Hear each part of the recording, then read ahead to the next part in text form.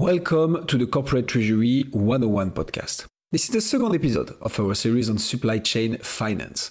We broke down in the previous episode what supply chain is and why it needs financing.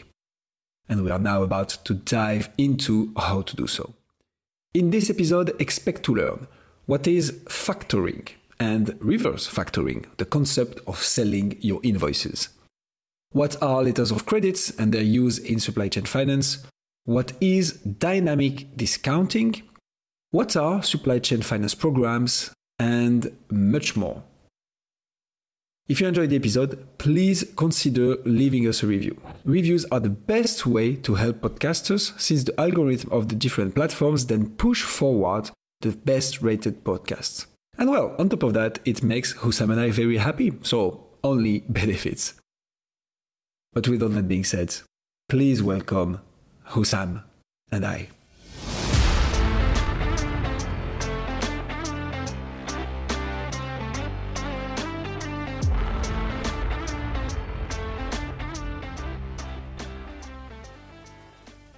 Okay, so what's an example of financing those financing solutions that you previously mentioned in those complex supply chains and keeping the partners happy? Yeah, so let's start with a very simple one, and we actually touched upon very quickly on this podcast, which is factoring. So this involves a business selling its account receivables, we can call it AR, like an invoice that is issued to one of its customers who is meant to pay at a later stage. This invoice is sold to a third party called a factor for the amount of the invoice minus a fraction of it, generally a percentage, that will be the fee that the factor takes. The factor is now the owner of this AR, the account receivable, and will receive the totality of the invoice amount once it matures, meaning when the customer of the business will effectively pay. If I get that right, someone that has sold something, right? A company that sold something, and I receive an invoice that I'm going to get paid this, right? So you issue an invoice, you mean? You issue the invoice. Yeah, okay. Indeed. So I issue an invoice. That person or that company that I've sold it to, they say, hey, okay, great, we're going to pay you, let's agree to 90 days payment term. So we'll pay you 90 days after you issue the invoice. Mm-hmm. I can then go and sell that invoice to a third party. Exactly. Money now, and then that institution that has bought the invoice from me will collect it in 90 days. I guess exactly take a cut, right? Mm-hmm. So exactly. Maybe to make it a bit more clear, but that's 100% it. What you sell technically is not the invoice. You sell the promise of money to be received in 90 days, right? So you say, look, this customer is going to pay me this amount, the one written on the invoice, but I need the cash now, or for some reasons I would like to have the cash now. Can you make an advance of this payment that is meant to be done by a customer of mine, but you pay it instead?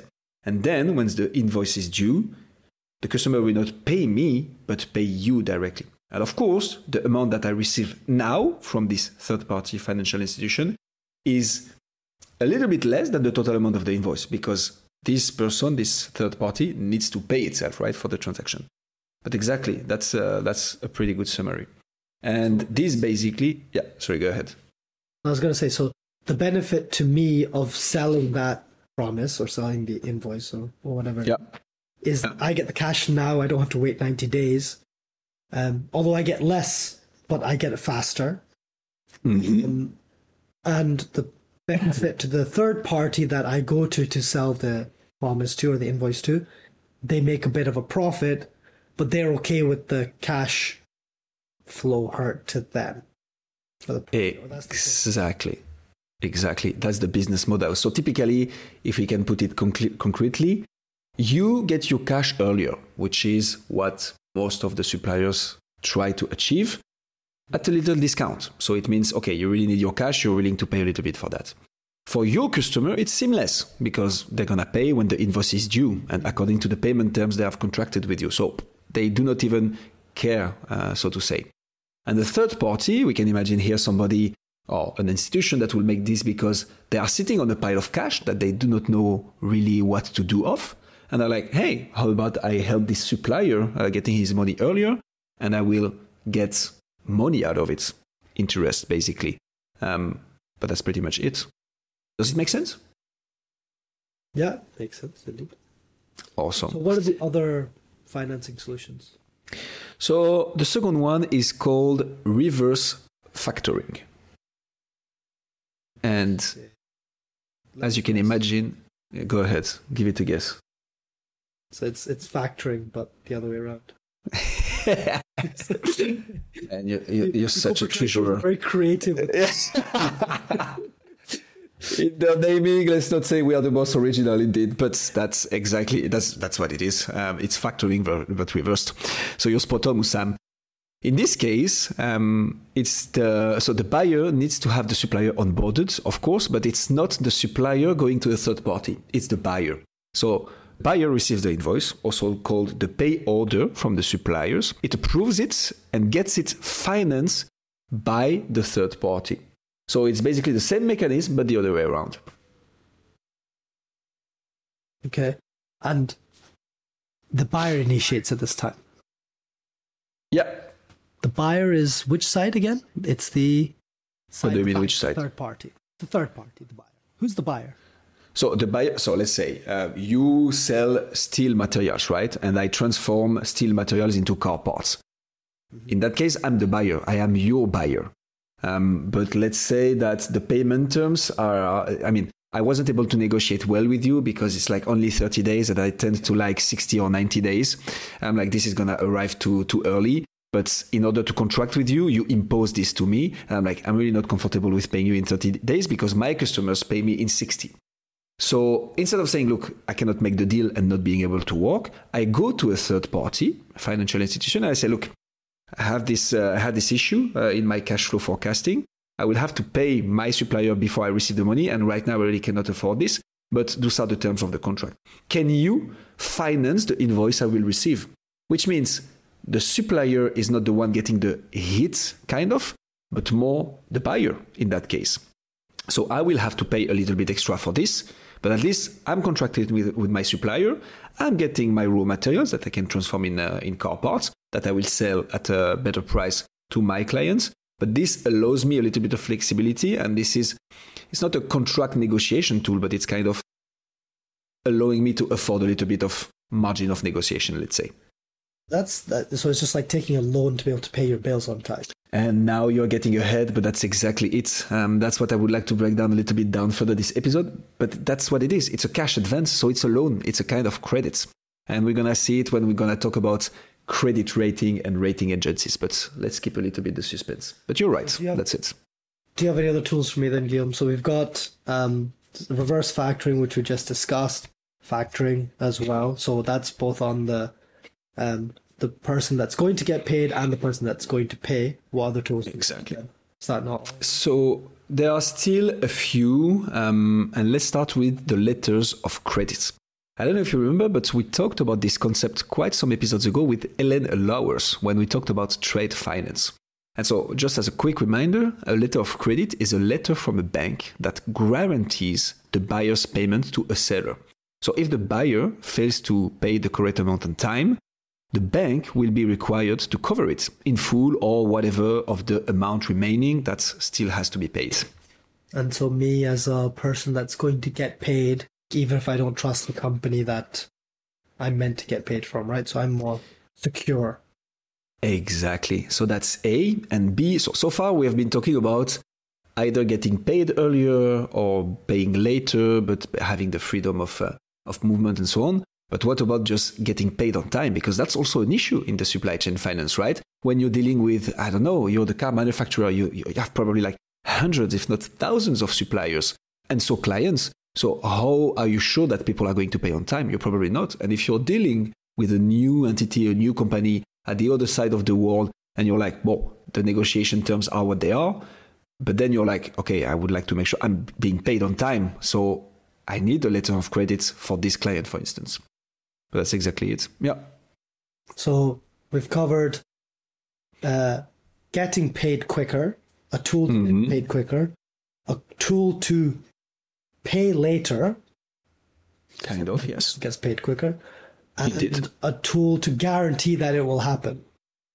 Exactly. So that seems like all the possible scenarios, right? What other financing is there? There is another and last one that I would like to mention, which is not rather new, but is getting enabled by technology more and more, which is why it's becoming trendy. But it's called dynamic discounting.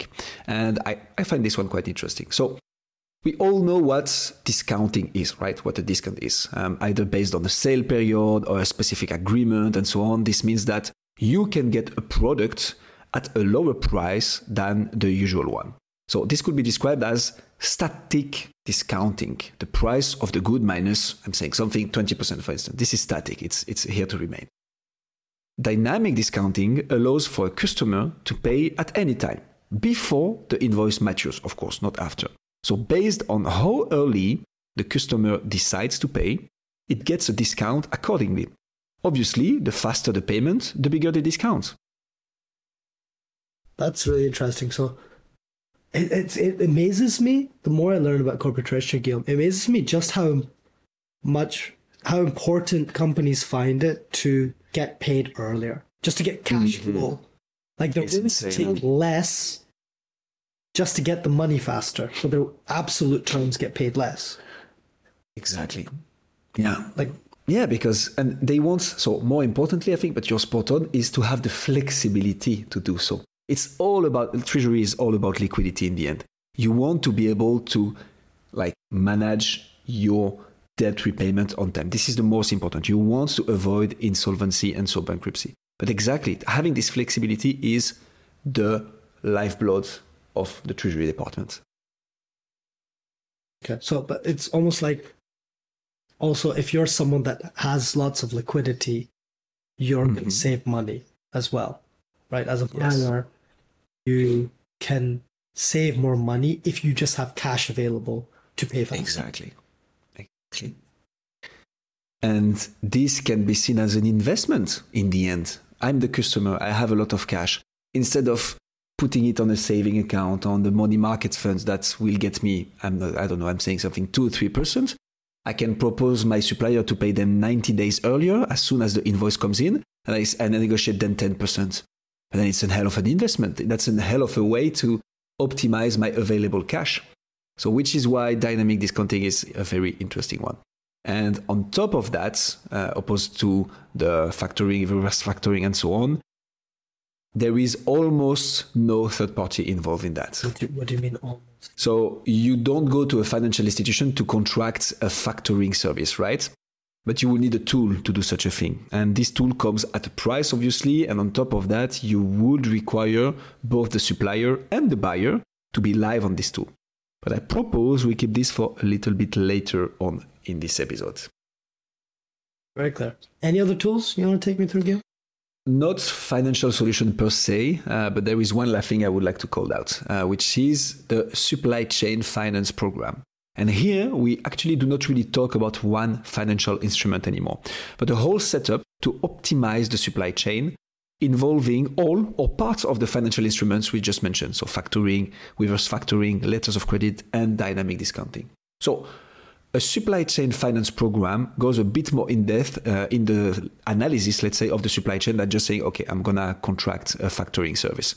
And it proposes solutions throughout the whole supply chain or part of it with those different financial instruments depending on where the need is for which supplier, which buyer, and so on. So a supply chain finance program had to be mentioned in this episode because it's setting up this whole articulation of different financial solutions used.